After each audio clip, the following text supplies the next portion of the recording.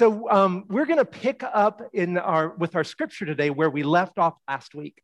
So if you remember last week, it was Ascension Sunday, the story that happens at the end of the Gospel of Luke and the beginning of the Acts of the Apostles.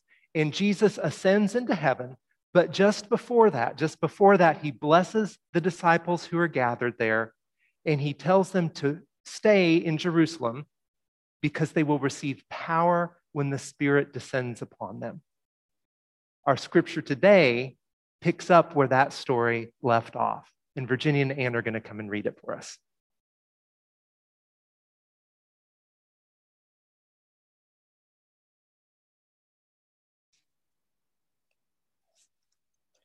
When the day of Pentecost had come, they were all together in one place, and suddenly from heaven there came a sound like the rush of a violent wind, and it filled the entire house where they were sitting.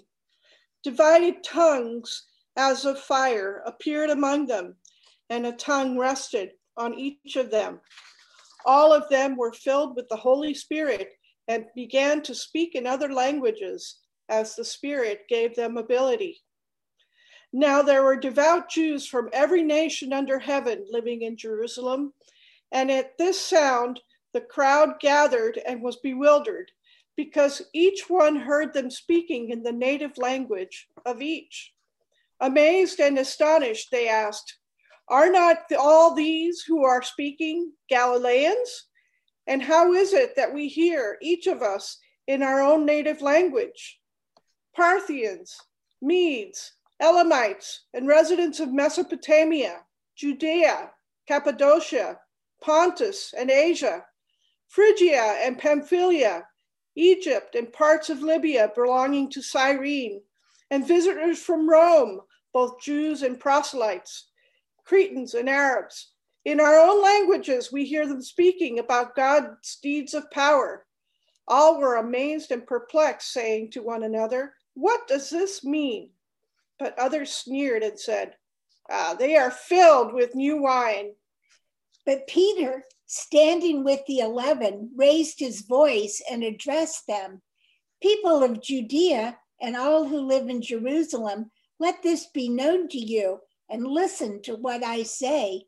Indeed, these are not drunk as you suppose, for it is only 9 o'clock in the morning. No, this is what was spoken through the prophet Joel. In the last days it will be, God declares, that I will pour out my Spirit upon all flesh, and your sons and your daughters, your children shall prophesy, and your youth shall see visions, and your elders shall dream dreams. Even upon my slaves, both men and women, people of all genders, in those days I will pour out my Spirit, and they shall prophesy. And I will show portents in the heavens above and signs on the earth below, blood and fire and smoky mist. The sun shall be turned to darkness and the moon to blood before the coming of God's great and glorious day. Then everyone who calls on the name of God shall be saved." We celebrate the written word of Scripture. Thanks be to God. We celebrate the living word, Christ among us. Thanks be to God. Please pray with me. Holy God, in the hearing and speaking of your word, pour your Holy Spirit into us that we might live the life of Christ in our bodies to bless the world you love. Amen.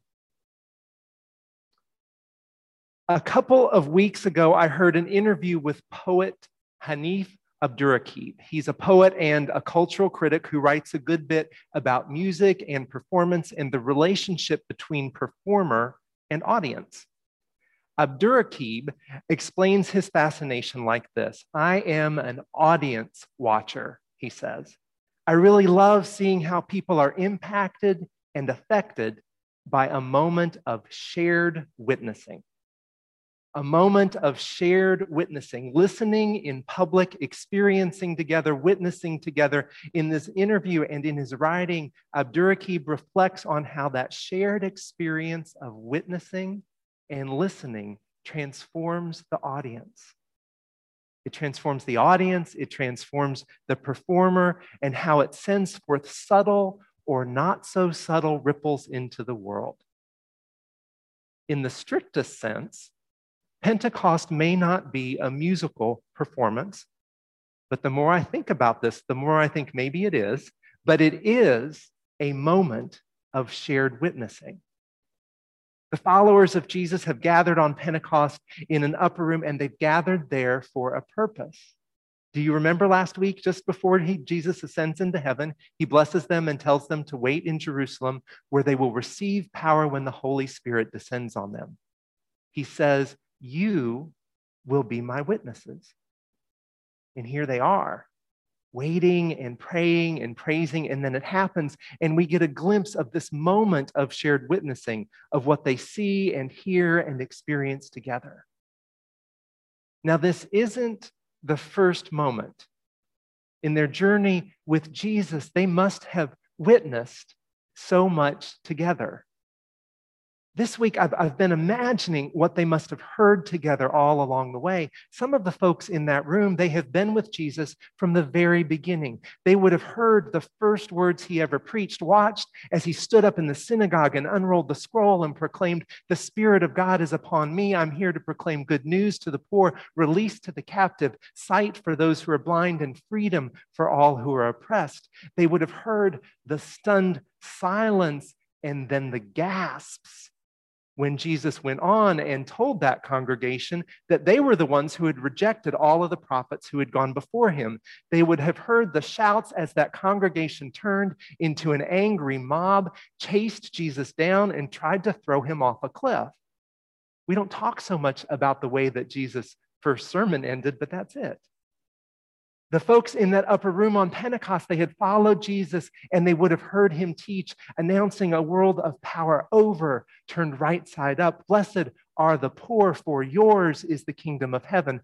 Blessed are you who hunger now, for you will be fed." They would have heard the sounds of healing, the groans of pain, the weeping of those who grieve. They would have heard Jesus speak healing words, sometimes words of comfort, sometimes words of challenge, and then they would have seen together the tears of joy and relief, heard the quiet, "Thank you."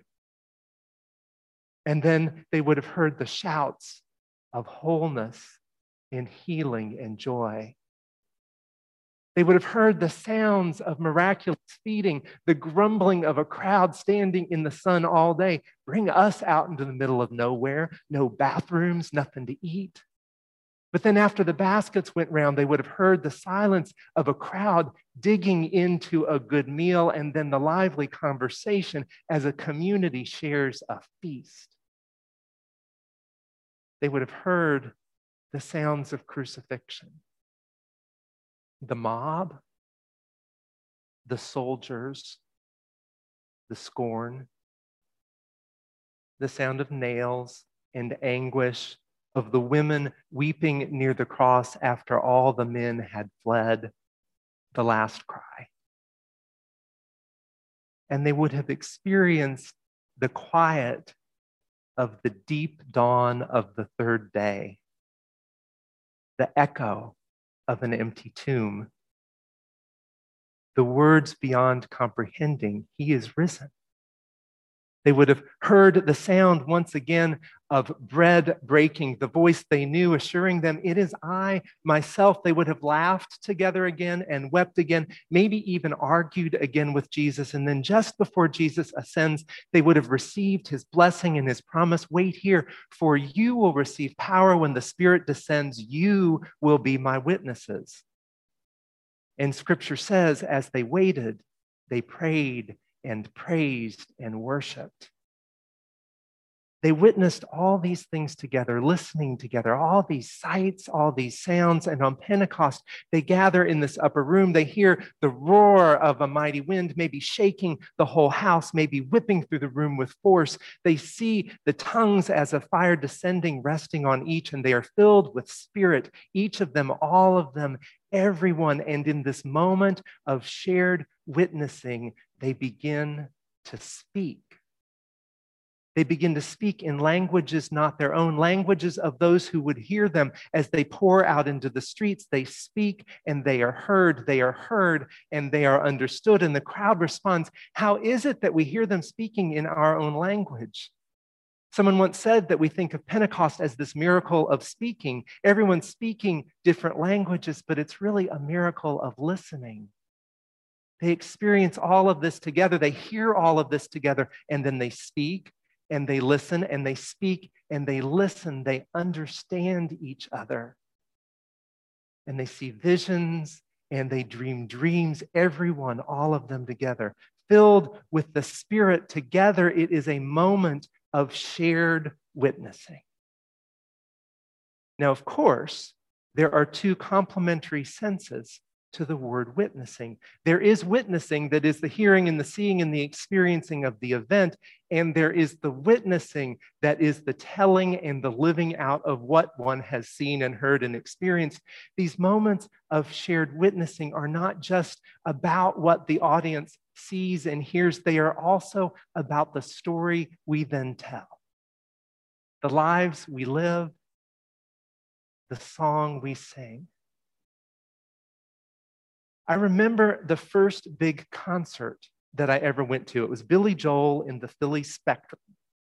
Years later, I went to see him perform with Elton John at the Georgia Dome. I still remember that moment in the encore when they were singing Piano Man together. Billy Joel at one grand piano and Elton John at another facing him. And about halfway into that song, they just stopped.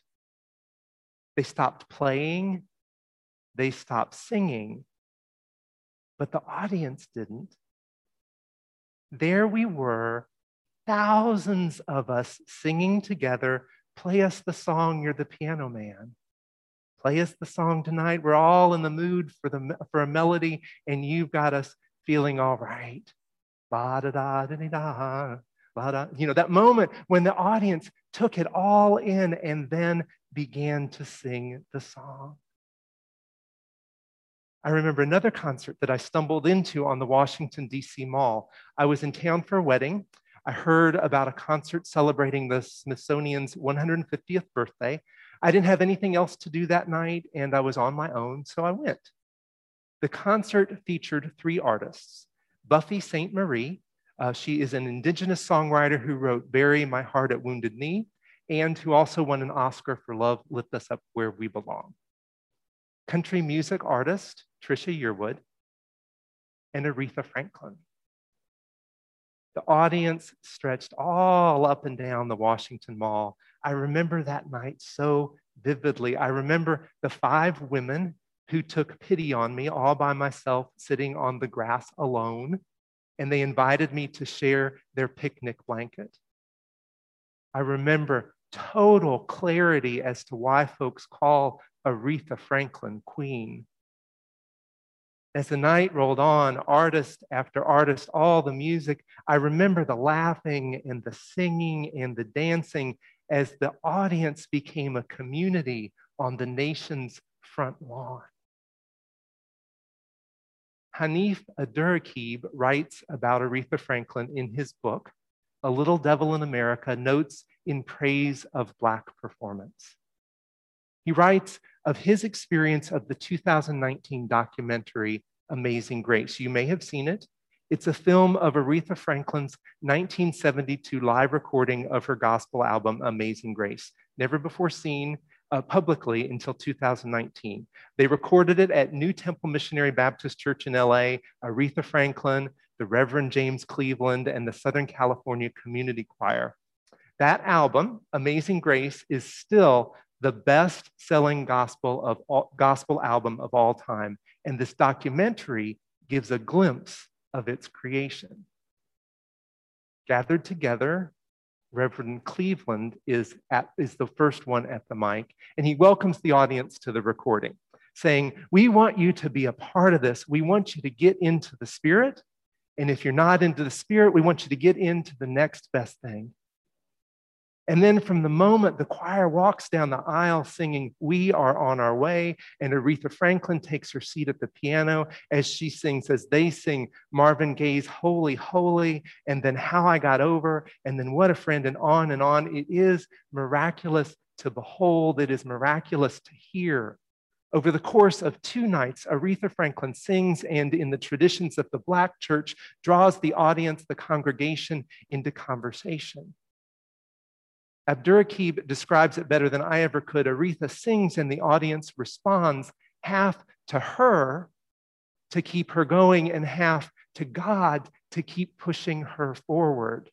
It is a visceral and embodied experience. Abdur-Rakib takes all this in, including his embodied experience of the performance in the film, and then he says this: in the gospel setting, the audience is part of the stage.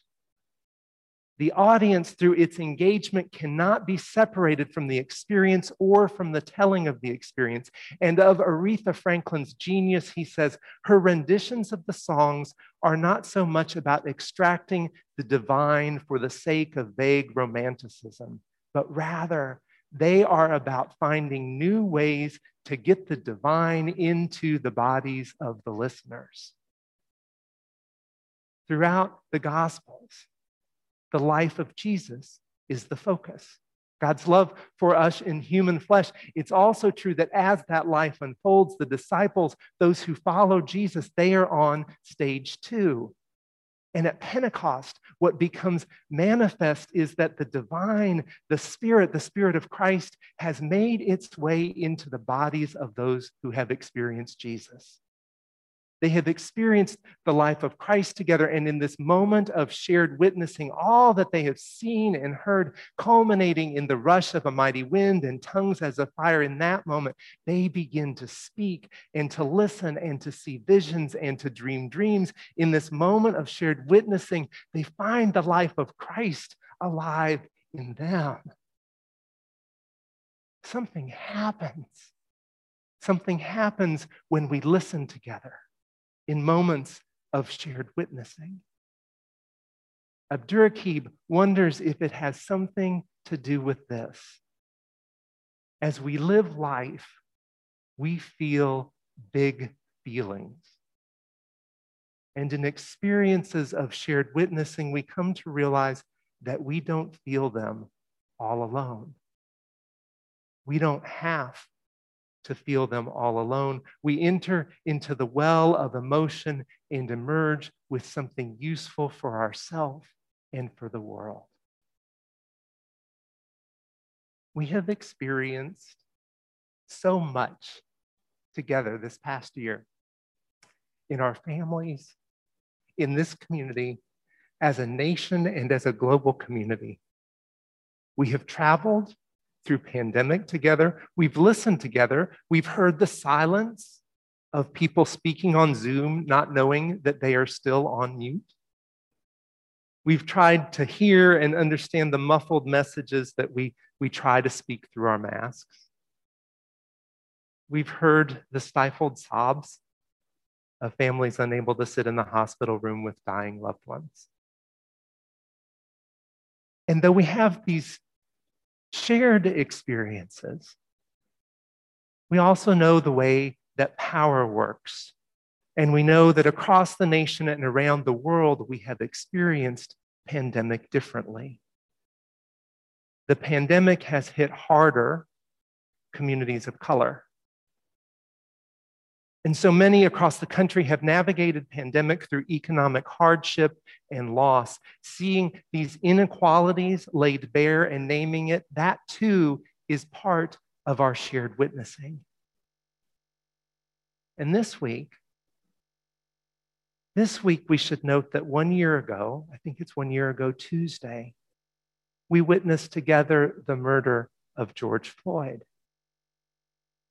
For Black Americans, this was yet Another, killing of an unarmed Black man, the latest in more than 400 years of systemic American racism.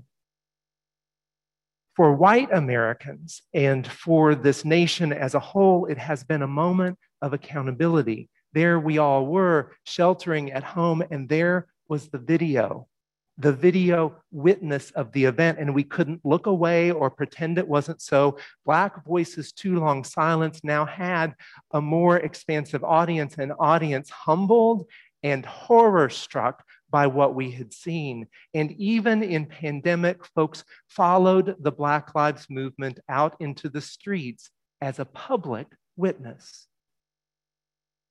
And then this March, those who had witnessed in person took to the stand, the witness stand, testifying as to what they had seen and heard in those long 8 minutes and 46 seconds of murder. Even some police officers took the stand as witnesses to say that what they saw was wrong. And that moment of shared witnessing became a moment of conviction, at long last, for the one who had killed George Floyd, and for a nation now summoned to tear down the racist structures we have for too long allowed to persist.